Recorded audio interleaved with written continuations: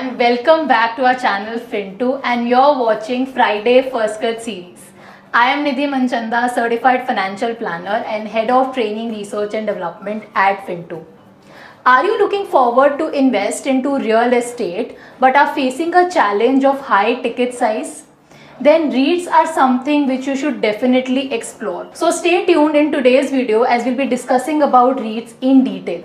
So let's start by understanding what exactly are REITs.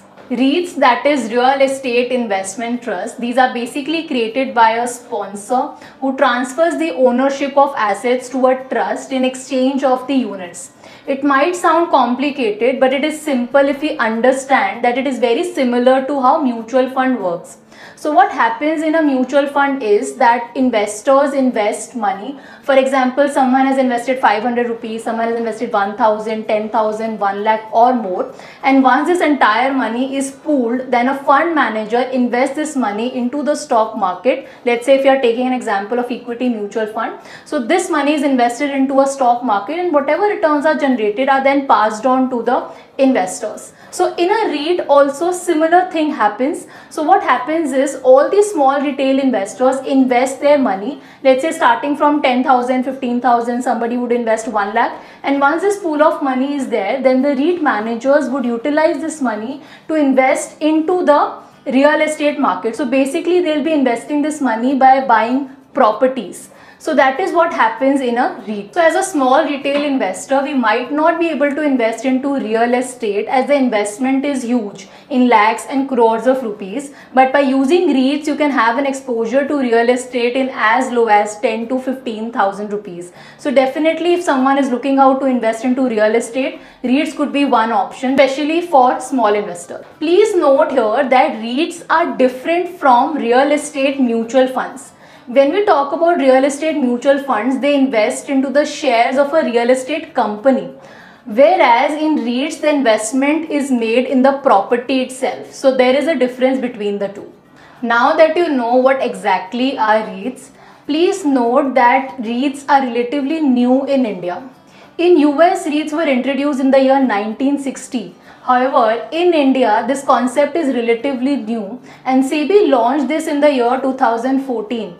But the first REIT which actually got listed and introduced in India was in the year 2019. The first REIT introduced in India was Embassy, which was introduced after doing multiple amendments in the REIT Acts by the SEBI. Now let us see what are the current regulations. Number one, SEBI regulations require REITs to pay out 90% of the distributable cash flows to unit holders in the form of dividends. Second important thing, REITs must have at least 80% of their assets to be completed and income generating. The remaining 20% can be invested in under construction properties as well. The third important point is that sponsor is obligated to hold 15% units of the REITs. And fourth one is it has to be mandatorily listed on the stock exchange. And once it is listed, they can raise debt and equity in the capital market to acquire new assets and grow. Coming to some of the advantages of REITs, the first one is higher liquidity. So definitely if you are investing into REITs, the liquidity will be higher compared to your physical investment into a physical real estate.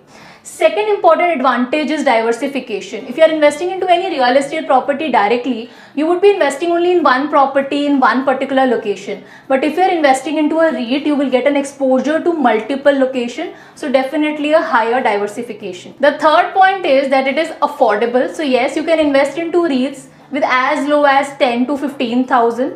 And the fourth important advantage is it is safe because it is regulated by SEBI. Otherwise, the real estate industry is quite unorganized. Now moving on to see the REITs outlook in India.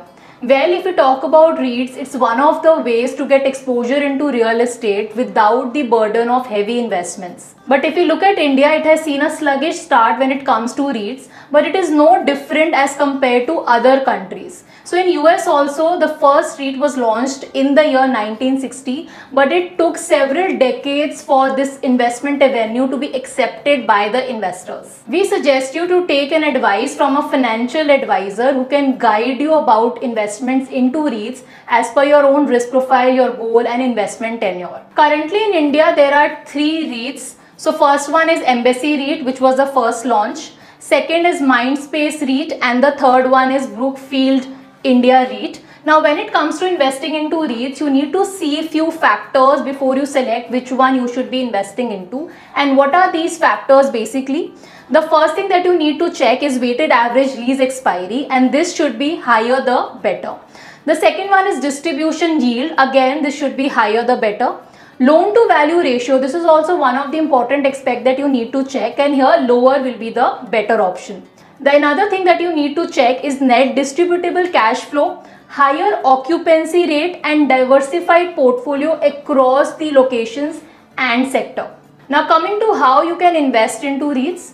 Well, investing in REITs is quite simple. What you need to do is just you need to have a demat account and a trading account, and just like how you invest into shares, similar way you can invest into REITs also, as these are listed on the stock exchange BSE and NSE.